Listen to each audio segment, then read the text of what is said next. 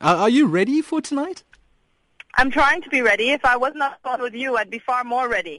So I'm sorry if we're hurting your chances, but I mean, how crucial are these things of friendships in our democracy? I think that they're incredibly important.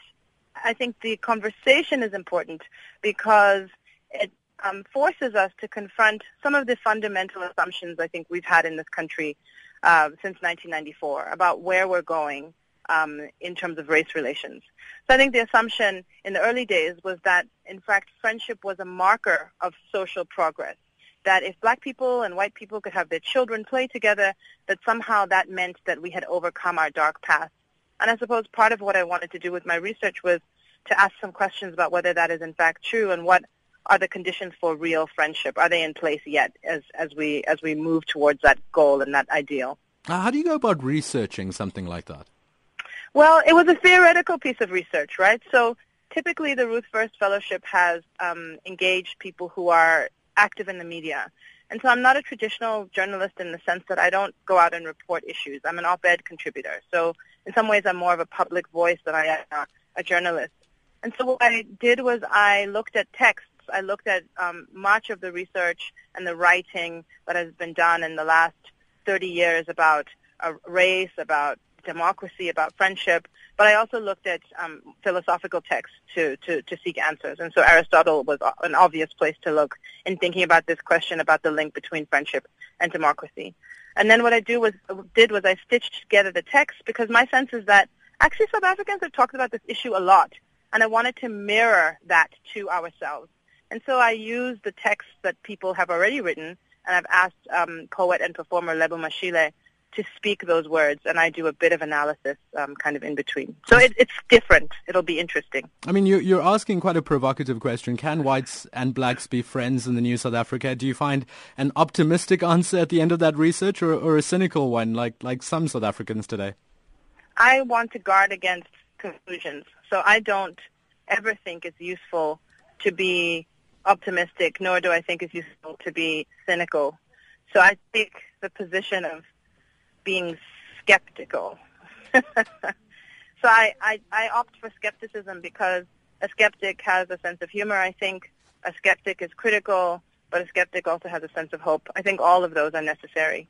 Why do you think you were selected for this lecture, Sisonke? And who was Ruth First in this discussion? So I was selected, but another fellow was also selected. Every year the Ruth First committee selects one or two fellows, and here they chose the theme of race. So the other fellow is Panashe Dramadzi. She's an amazing young scholar, activist, very interesting, and she's going to be speaking about the question of coconuts, about this young black generation who supposedly has integrated into whiteness, into white institutions and so on.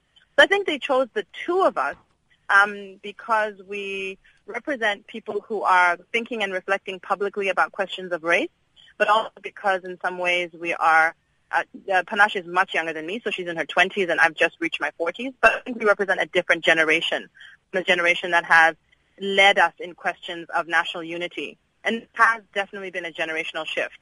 And so I think the committee wanted to reflect that. Could you reflect a little on the legacy of Ruth First and who she was and maybe where it speaks to where we are today? Yeah, so I think Ruth First was an incredible activist, also someone who located herself at the center of research, academia, journalism, public voice. She did amazing things. She acted in a film. So she played with the boundaries of what it meant to be a public person.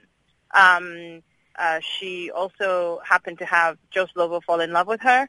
And so they were a remarkably interesting power couple who fought for freedom and for democracy. And Ruth First, on this very day, was killed in 1982 in a bombing that also took the arm and the eye of Justice Albie Sachs.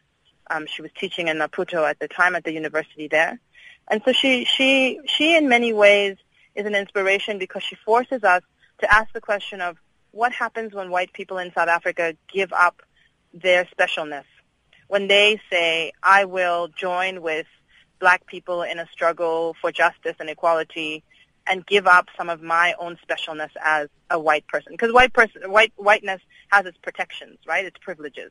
And so in many ways, thinking about her life forces us to ask the question that I'm asking in my lecture, which is, what does it truly mean for black people and white people in this society to be friends? And part of what that means is nobody in the relationship is more special than the other.